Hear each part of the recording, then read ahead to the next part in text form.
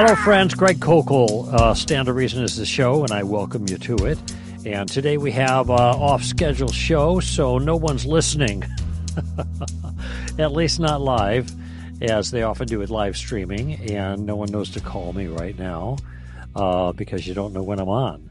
And those are the occasions when we take our open mic calls. These are calls that you have already recorded for us, either by calling us at a special number or by going to our website, to our homepage, str.org, then under podcasts, choosing live broadcasts, and offering your question there. Incidentally, I think we prefer the computer version rather than the call-in version. For some reason, it's easier for Amy and the others on this end to process those things, but we collect those calls, and I got like pages and pages of it here, and I, over time, work through them and answer your calls. It's great because it gives you an opportunity to have your voice heard, literally, because we hear your voice, we play the recorded call, and it gives me an opportunity to answer the concern that you've raised. Now, there's not much opportunity,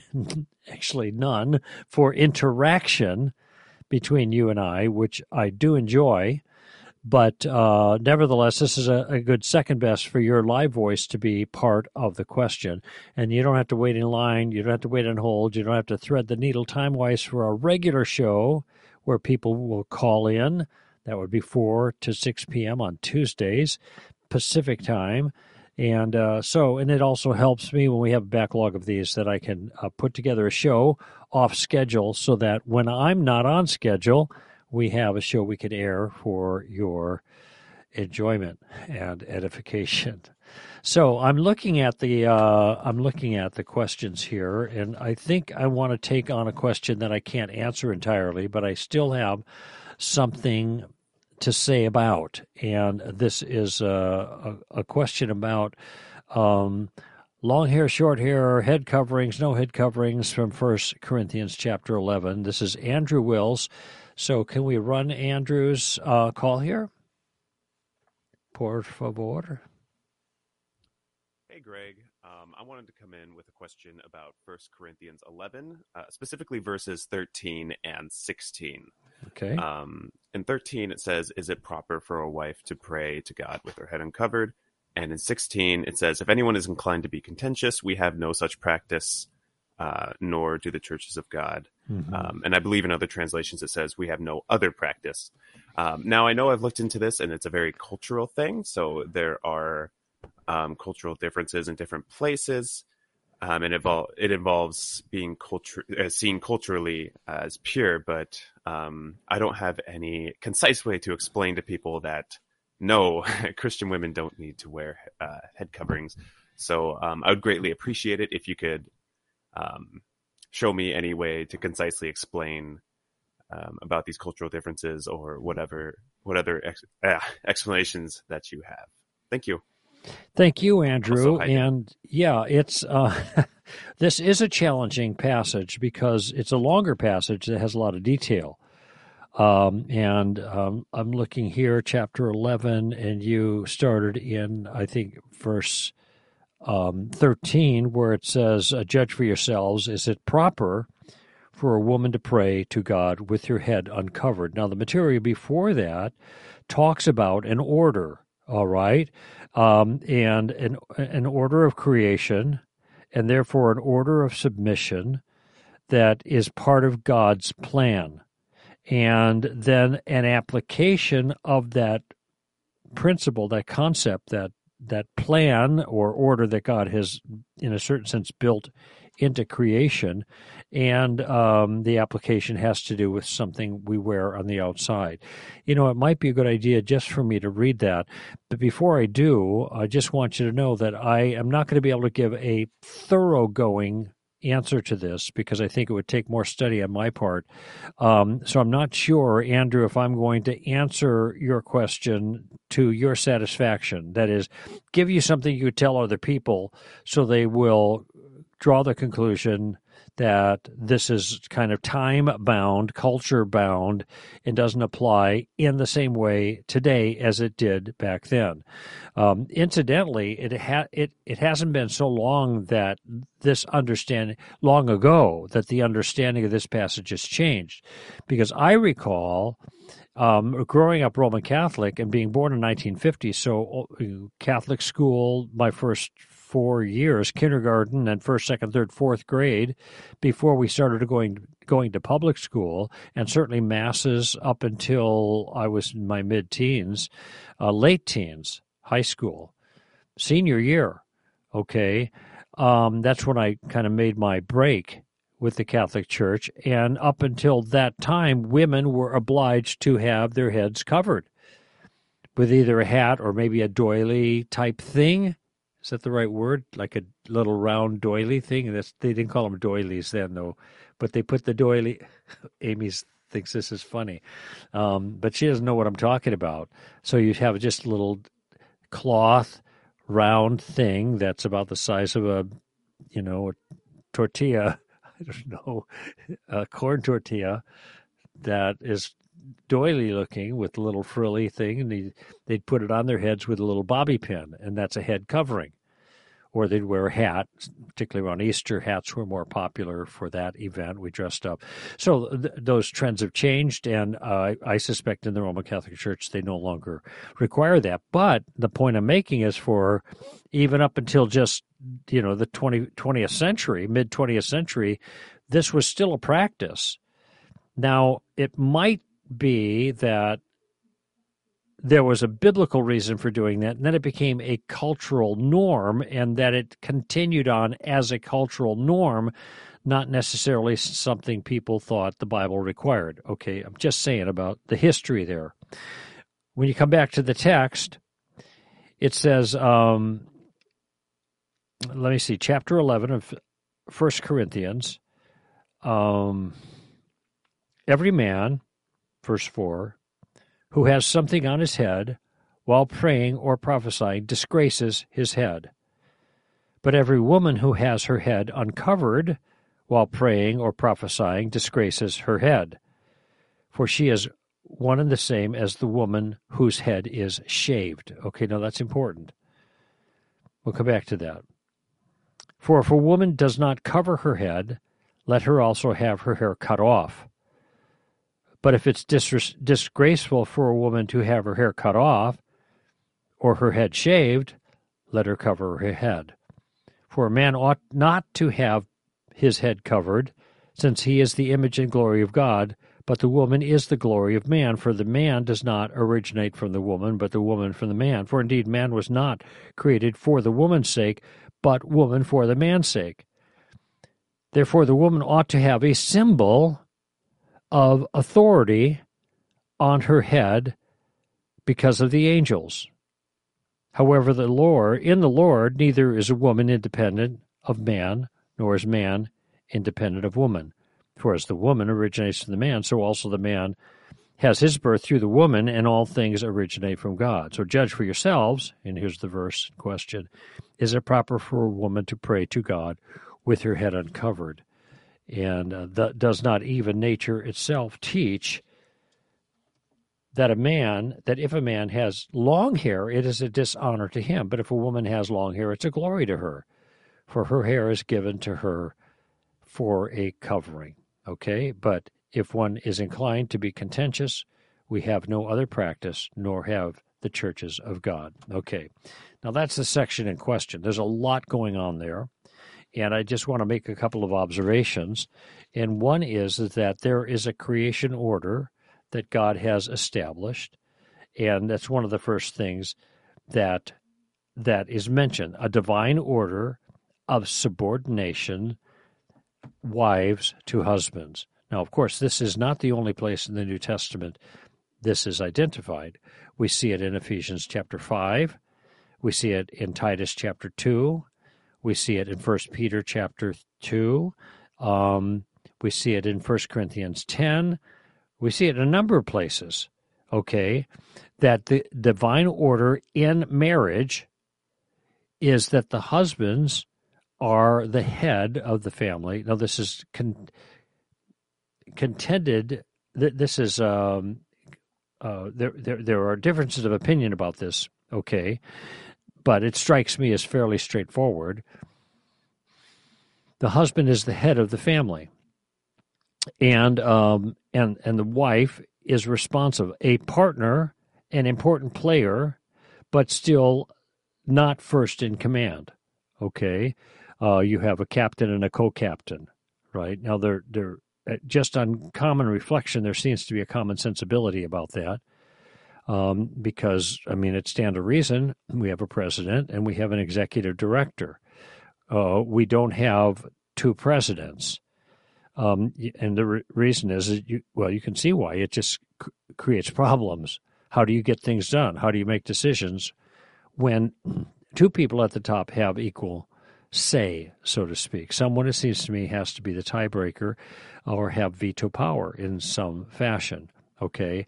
But this seems to be the biblical standard, and it being reinforced here, okay? Now, there is a divine thing in place here. There is also a clarification that even though there is a hierarchy within certain institutions, in this institution being marriage, that doesn't mean there is a value distinction between the two that are involved in the hierarchy. They are still equally valuable, and comments are made to that effect in the passage.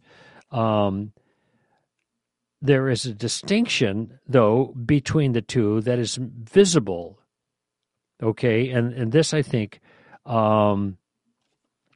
is important here. So let me pause for a minute and make a broader reflection.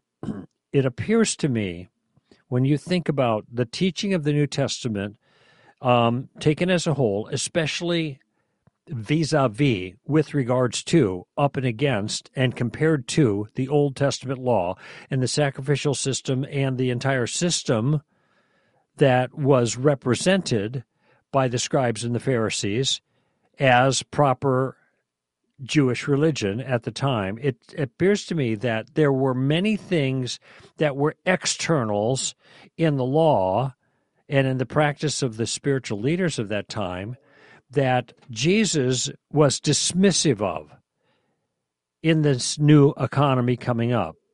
Because his point was, it's not the externals that matter. It's the internals that matter. It isn't what you put in your body, speaking here of kosher laws, that defile. You're not going to get defiled because you eat a shrimp. It's what comes out of the body that is defiling.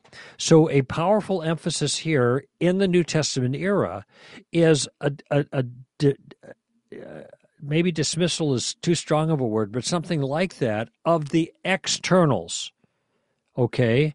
And you have phylacteries. These are prayer boxes that people would put on their forehead, the Jews would, because in my view, they misread something from the Old Testament where it says, keep my word, attached to your forehead. Well, it strikes me that really is referring to keeping it in your mind and knowing it and obeying it, but they physically put it on their forehead.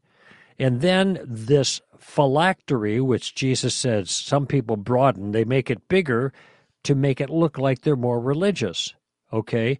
Jesus is dismissive of that. This doesn't mean anything. You broaden your phylacteries, right? You make yourself look more spiritual, but down inside your heart, you're not spiritual at all. So, point being, in so many of these things, the emphasis is on what's inside, not on the external characterization. For example, Jesus is concerned about the practice of praying in public because people pray in public as a show of spirituality, and so they draw a lot of attention to themselves, so people think, oh, you're so spiritual. Look at the clothes you wear and the way you speak and all you're doing, and they're just showing off. And Jesus said, don't do that. Don't pray in public. Pray in private. Okay? And he says, you fast. Don't fast with a long face like, oh, me, look at what I'm doing. Wash your face, look cheerful, don't tell people what you're doing, don't let your left hand know what your right is doing, okay? Now, there's an external that he is concerned with, praying on the street corner and announcing to others that you're fasting. But what was the problem? The problem wasn't praying on the street corner or announcing that you're fasting. The problem was spiritual pretense. And so the exterior was addressed insofar as it represented something on the interior that was a concern. So the general principle here is what God is concerned about is not these external trappings that aren't the point, but rather the internal things that are the point, that really matter. Okay, so with that in mind, when I go to a passage in the New Testament that talks about women putting stuff on their heads and men not having long hair, this is an external. And is this really a command? I mean, at the heart of it, this durable, long-term, inviolable command for women to have something on their heads and men not to do that, at least when they're praying? Or is there something else going on here? And my answer is it's something else going on here, because the exterior elements seem to be inconsequential, just like with praying in public and fasting. It's not commanded that you never pray in public, but rather you don't pray in public for the reasons that Jesus condemns. You're not under obligation never to tell somebody, I'm fasting today. What you are under obligation to do is not parade that around to people in a self-righteous kind of fashion. Okay, so these externals are only valuable externals insofar as they represent something internal. And when it no longer represents that internal thing, well, then it doesn't matter. It's no big deal. It's not an issue.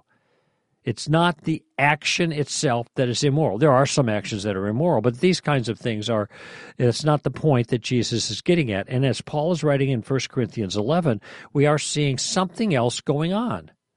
What Paul says is there's a created order. That created order means something.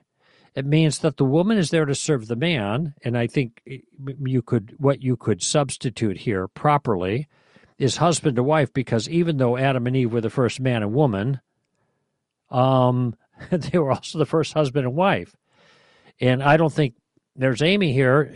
Because she's a woman, she's obliged to serve me as a male, or Derek or any of the other males on our team. No, it's the relationship that dictates the relationship, right? And so husbands then have a role, and wives are the helpmate to the husbands. That's the nature of their role, and the husband's the captain, and the wife is the co-captain. Okay, there is a pattern of submission that's there. It isn't the wife in charge and the man follows. That's undignified, according to what Paul is saying. It's rather the husband is in charge and the wife follows. There's a dignity to that. Now, to make that relationship that God has ordained visible, there are physical things that can be done to manifest the nature of that relationship, and he talks about the head coverings and the length of hair for men.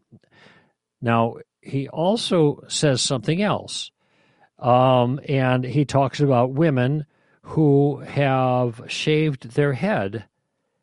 Let's just see where it is. Okay.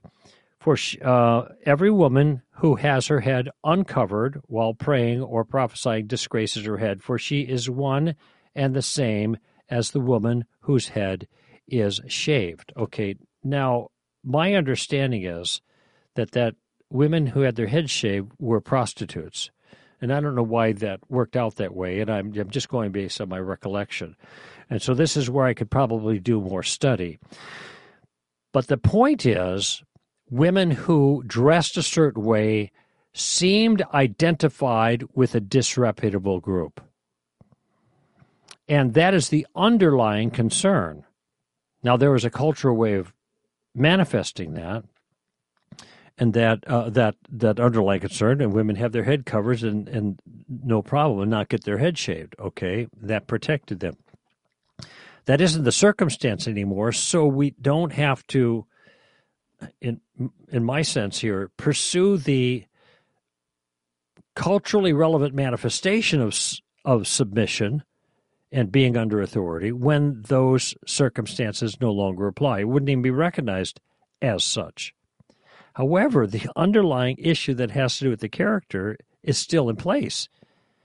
And this is the kind of thing that I think matters across culture.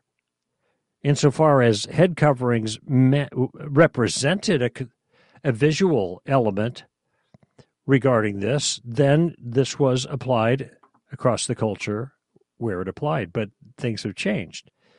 But the principle of submission is still the same. And we see this in many places. This is the only place about head coverings that I know of in the Bible. But the principle that is being reinforced by the head coverings, that's in other places. Because this is durable. This goes back to the very beginning. This is God's plan for human flourishing. Now, having said that, I want to make an observation. I actually think the principle that is underlying the head coverings is constantly violated in our culture by Christian women. And now I'm not talking about guys right now. I'd have something else to say to guys, but I'm not. But right here, it seems to be indicating the husband and wife have a relative position of authority, and that ought not to be switched. That's shameful for the man and for the woman. But I see that either switched with some frequency, or at least the sense that the wife here is under the authority of the husband is not acknowledged. And Christian wives push their husbands around with some regularity in a way that's not appropriate for what's being described here. Now, what's interesting is if you fast forward in your Bibles to 1 Peter chapter 3, you hear something that's got to grate on the ears of women in the church in light of the cultural sensibilities, not biblical, but cultural. So I'm just going to read it. And there's, there are 6 verses here addressing women and 1 verse addressing men. Now, you can make what you want about that, but I think Peter in chapter 3 has a lot to say to women because I think they're under the greatest temptation to step out of God's hierarchy here.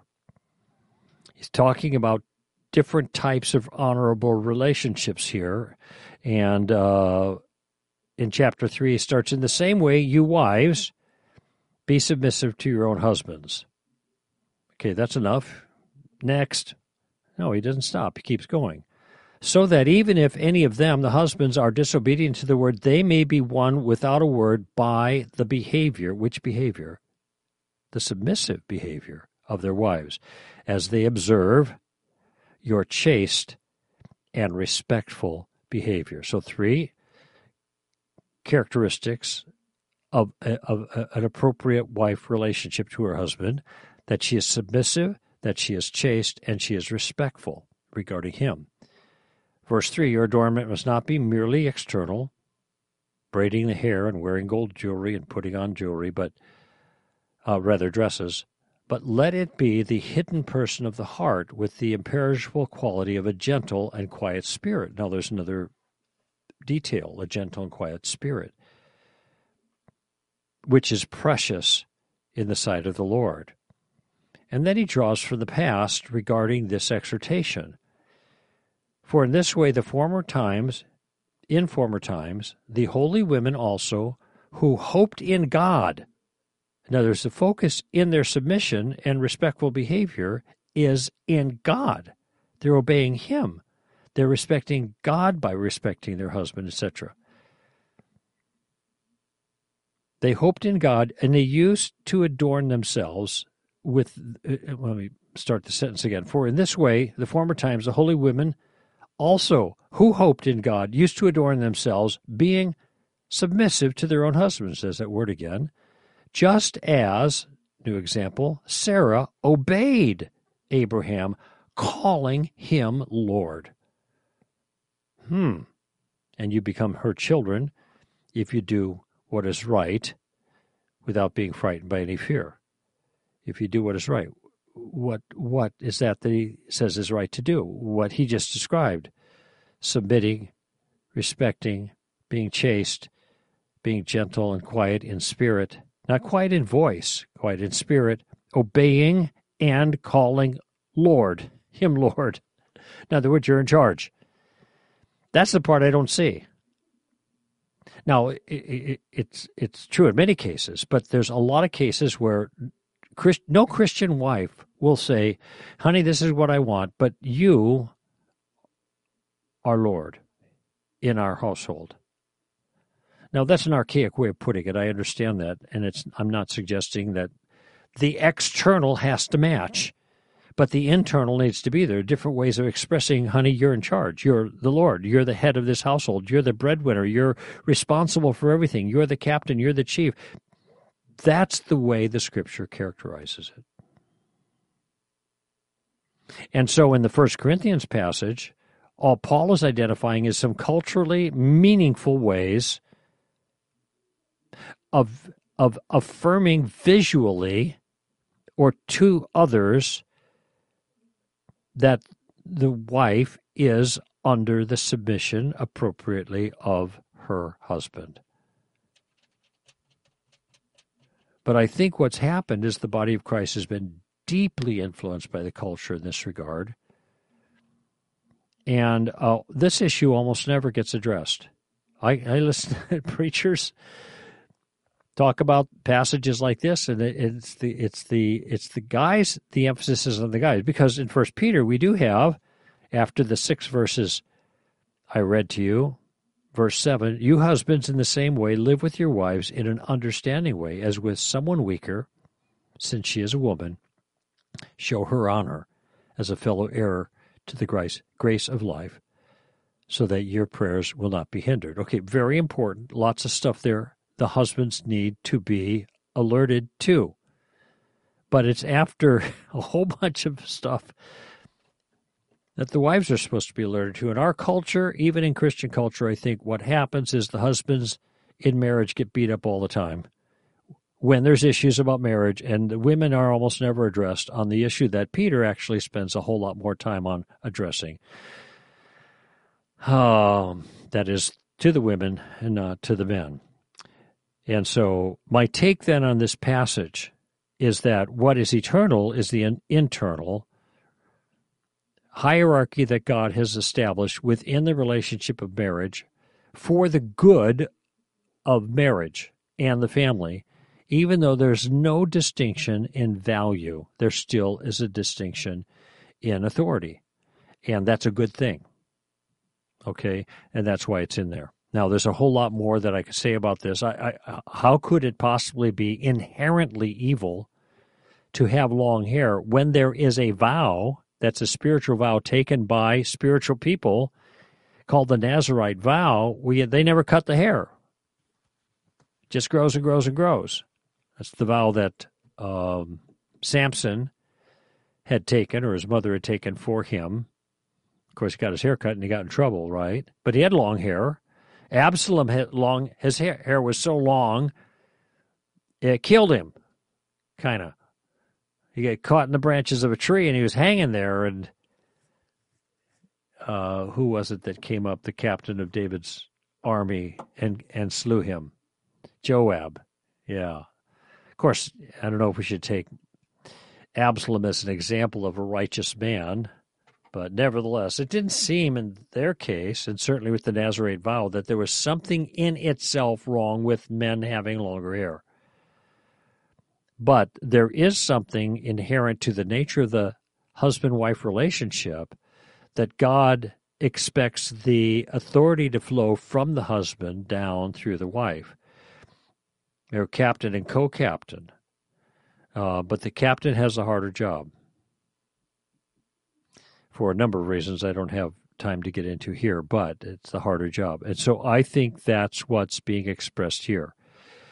I think then we can, in a certain sense, be dismissive of the type or the, am I using the right words here, of the outward sign, let's call it that, but we cannot be dismissive of the inward spiritual reality that that particular sign in that time spoke to, addressed. There are different ways that the same truth about what's inside of us can be expressed externally nowadays, and I think that's what matters. But I am concerned that it doesn't happen, that the attitude is not, the husband is the Lord of the family. He is the one in charge, and he's the tiebreaker. Now, he doesn't have moral latitude to rule harshly and with impunity. And this is why I think his role is going to be more difficult, because he has to make a lot of righteous, careful judgments to do what is best for the circumstance, for the marriage, for the family, and not just what he wants. And I realize this particular principle is abused. But you don't counter abuse with another kind of abuse of a divine principle. You address the abuse. And when I say abuse, I mean abuse of the principle. I'm not talking about physical abuse, though sometimes that's an example of an abuse of the principle of leadership, and that needs to be addressed aggressively. All right? So there are limits to the requirement to submit. The way Paul puts it in Ephesians 5 is that they submit as unto the Lord. That is, because the Lord says so, and consistent with the kinds of things that God wants from us in behavior. So, I mean, if Jesus wouldn't tell us to do what, in other words, Jesus wouldn't tell us to do something sinful, so therefore if husband says to do something sinful, then you're not going to do that, because that's inconsistent with the way the principle is expressed in Ephesians 5. So I realize there's some complication here. I don't want to miss the big picture. What's the concern here is not the externals. What the concern is with the internals. And the internals are durable, and God set things up a certain way. And so I'm concerned not when women don't wear a doily on their head or whatever, or men having long hair. I am concerned when women are running, when I say women, I mean wives here, the context of the home, are running things, and the husband is second in command. Sometimes husbands have abrogated leadership. I understand that. I'm not speaking so much to that. Out of necessity, mom steps up. I'm talking about when leadership has been, in one way or another, seized from the husband. And there's plenty of verses that make it very clear what that looks like. And it is not the popular cultural view. So I can understand the pushback. But it's important that both husbands and wives take their cues from Scripture itself and what the writers of Scripture mean when they say these things. And I don't think the meaning regarding this is ambiguous.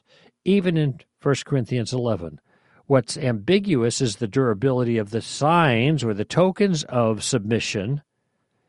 What isn't ambiguous is the submission. Okay, so maybe that's the thing to take away from this discussion, even though I haven't unpacked all the particular details about shaved heads and prostitutes and stuff like that.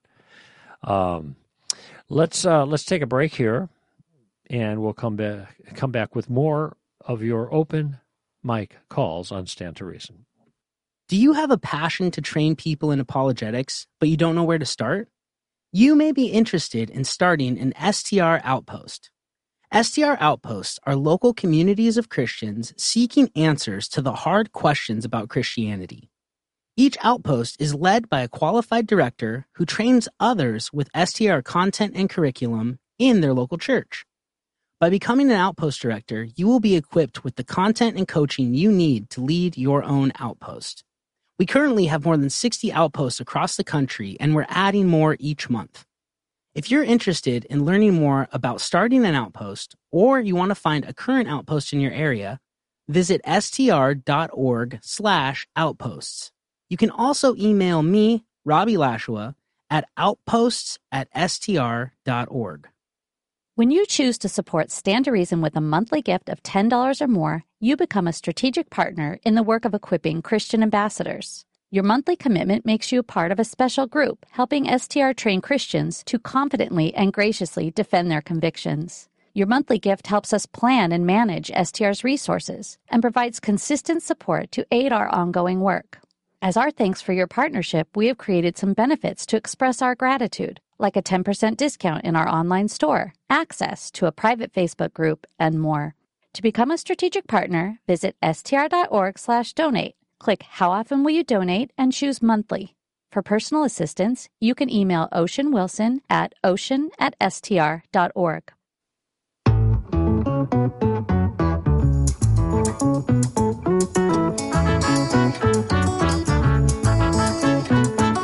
All right, here we are, back with you again. Greg Koukl, Stand to Reason is the show, and doing our open mic calls today. So here's one on diversity, equity, and inclusion, DEI. Well, let's hear from Cody. Hey, Greg. Hey. I just graduated and have been looking for a research job in Seattle. And after being accepted and during the hiring paperwork, this company required me to submit, or will require me to submit, a diversity, equity, and inclusion, DEI, anti-racism statement. According to their instructions, the requirements are that the diversity statement may include a description of the candidate's commitment to DEI, a demonstration of the candidate's understanding of DEI's as principles and goals and their importance, or description of the candidate's past efforts as well as future plans to advance anti-racism, diversity, equity, and inclusion. My question is, well, clearly I won't affirm what they are calling DEI or anti-racism in my statement, but is it ethical to simply state my own value for what I would call diversity, equity, and inclusion, what they actually meant up until a few years ago? Or would it be necessary to take the next step and directly confront their misuse and misdirection of these terms? In other words, is simply presenting my own view of these words without directly opposing theirs, would that be playing into their lie? Thank you. Well, this is a tough question because there's a lot going on here. And one of the things that's on the table here for you, Cody, is a job. Now, in this case, you're applying for a job, but other people have been in a circumstance where they have a job, and now they have to affirm these kinds of things in order to in order to keep their job, or so it seems. Now, just as a point of information, Cody has gotten back with us and says he didn't end up having to produce the paperwork stating his position one way or another, but he still wanted to hear my answer. So he's able to dodge this bullet, thankfully. And I don't. What you have here, let me just talk around the issue a little bit. What you have here is a contentious political point of view that is being enforced in places of employment. So if you do not agree with the politics, and this is politics, you can call it anti-racism if you want, but it's a political characterization of what the word racism even means, that it's a parochial partisan way of looking at it. DEI, diversity, equity, and inclusion, I think he might have had another word included there too. I didn't catch that. It used to be critical race theory, at least to be called that. And that fell in disrepute because there was a lot of objection to what was being taught. So now they've just basically changed the acronym and the wording to diversity, equity, and inclusion, but it still amounts to the same thing. All right. And these things enforced create a significant liability for personal liberty, personal conscience, and ability to have freedom of thought in the workplace. I mean, if you're asked to express your point of view on these issues, then, and your job either getting a job or keeping your job is on the line based on your answers, why are you obliged to answer this? Well, how can this be required? But it seems to be. What if we said, okay, we make XYZ widgets here. We're the XYZ widget company. Oh, you want to be involved in marketing here? Are you pro-life? Give me your best argument for the pro-life view, and if I'm satisfied, I will hire you. Maybe. Well, most people would consider that inappropriate. But it's only considered inappropriate because what I did is I gave you a conservative example of enforcing a parochial viewpoint in the marketplace.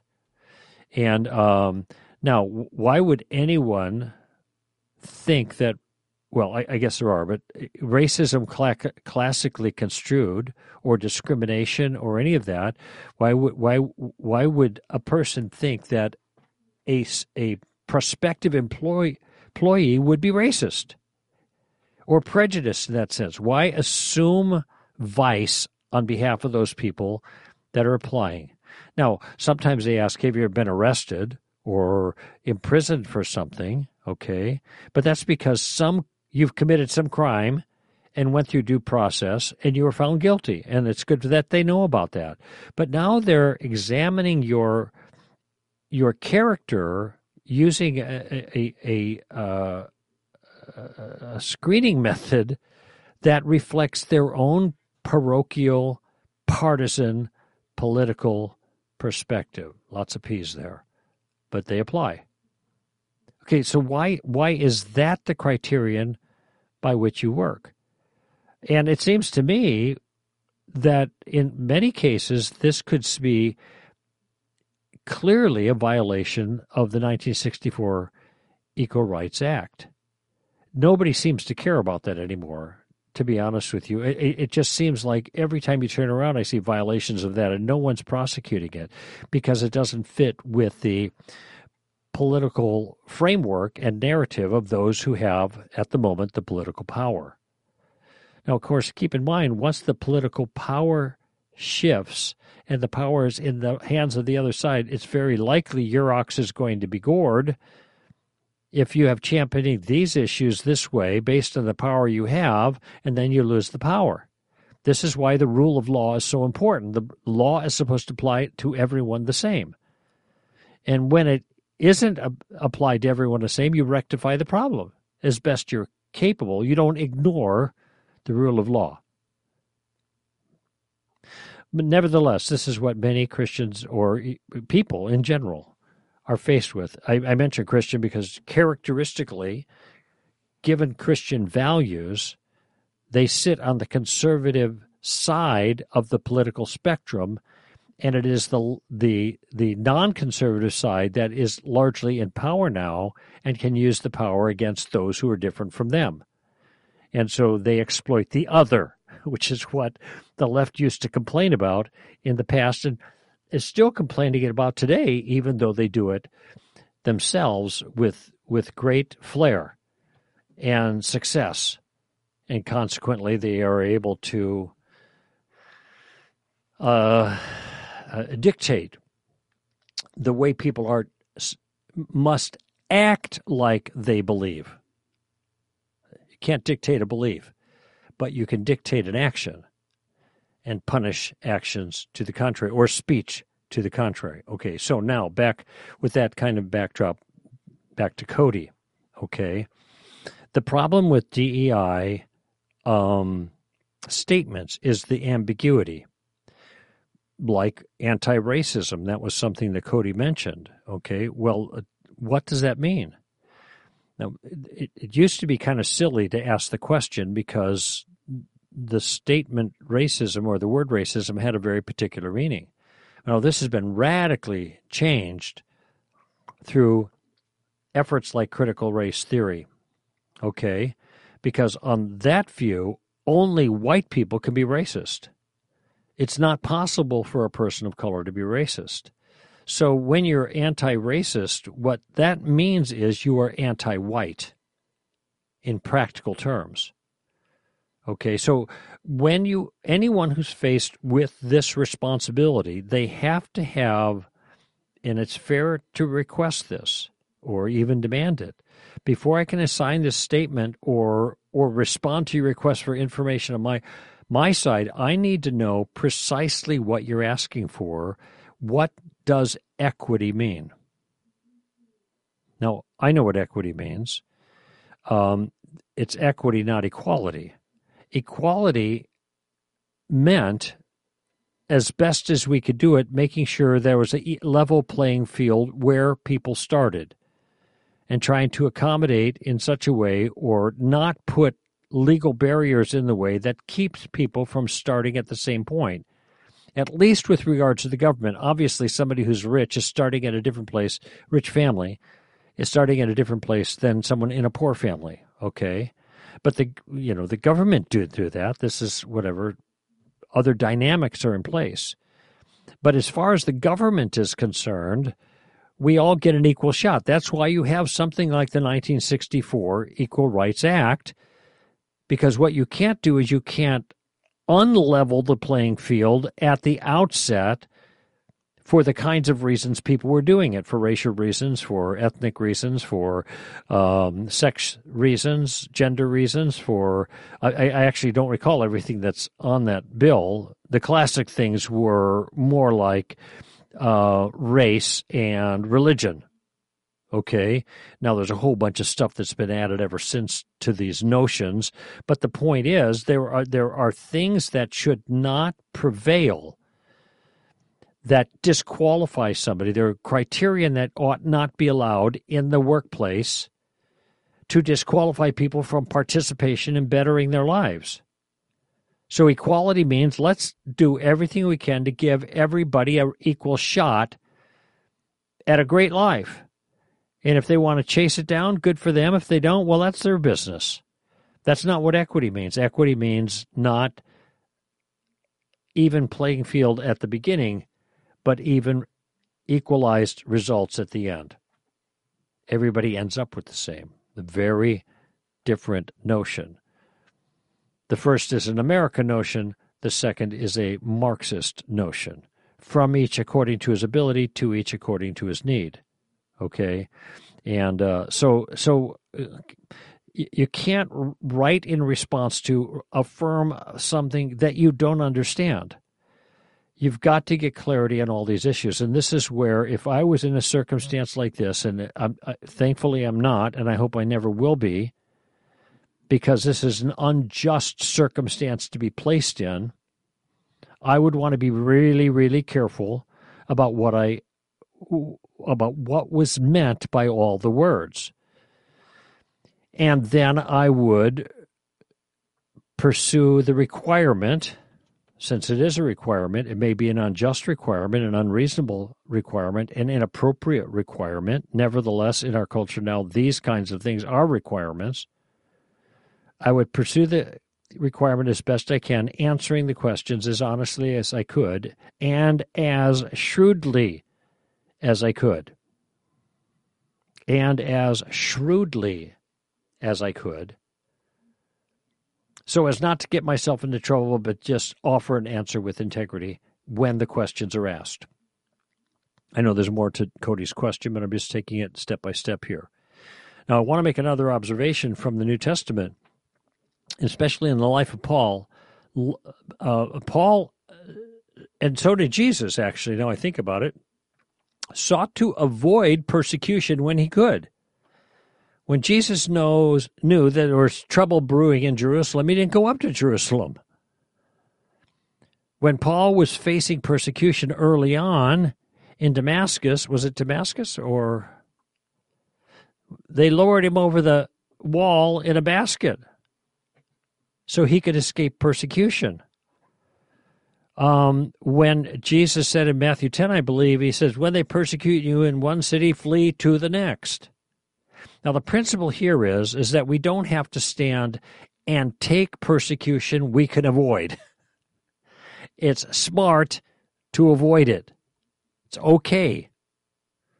Now, there are limits to what we can do in avoiding it. We can't deny Christ to avoid the persecution, but if we can run from it, if we can flee from it, if we can find some way around it without compromising our integrity, the flight itself is not a compromise of our integrity.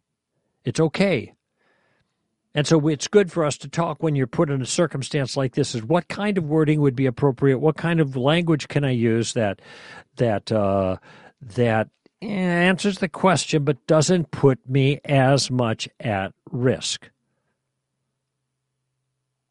Now, that's not always easy to do, and I understand that. But anyway, the point I'm making is we can approach these things and try to avoid fulfilling the requirement, the unjust requirement, in a way that first of all, compromises our integrity, and also we can avoid those ways in which puts us at risk, unnecessary risk that we could forestall if we're careful. That's fine.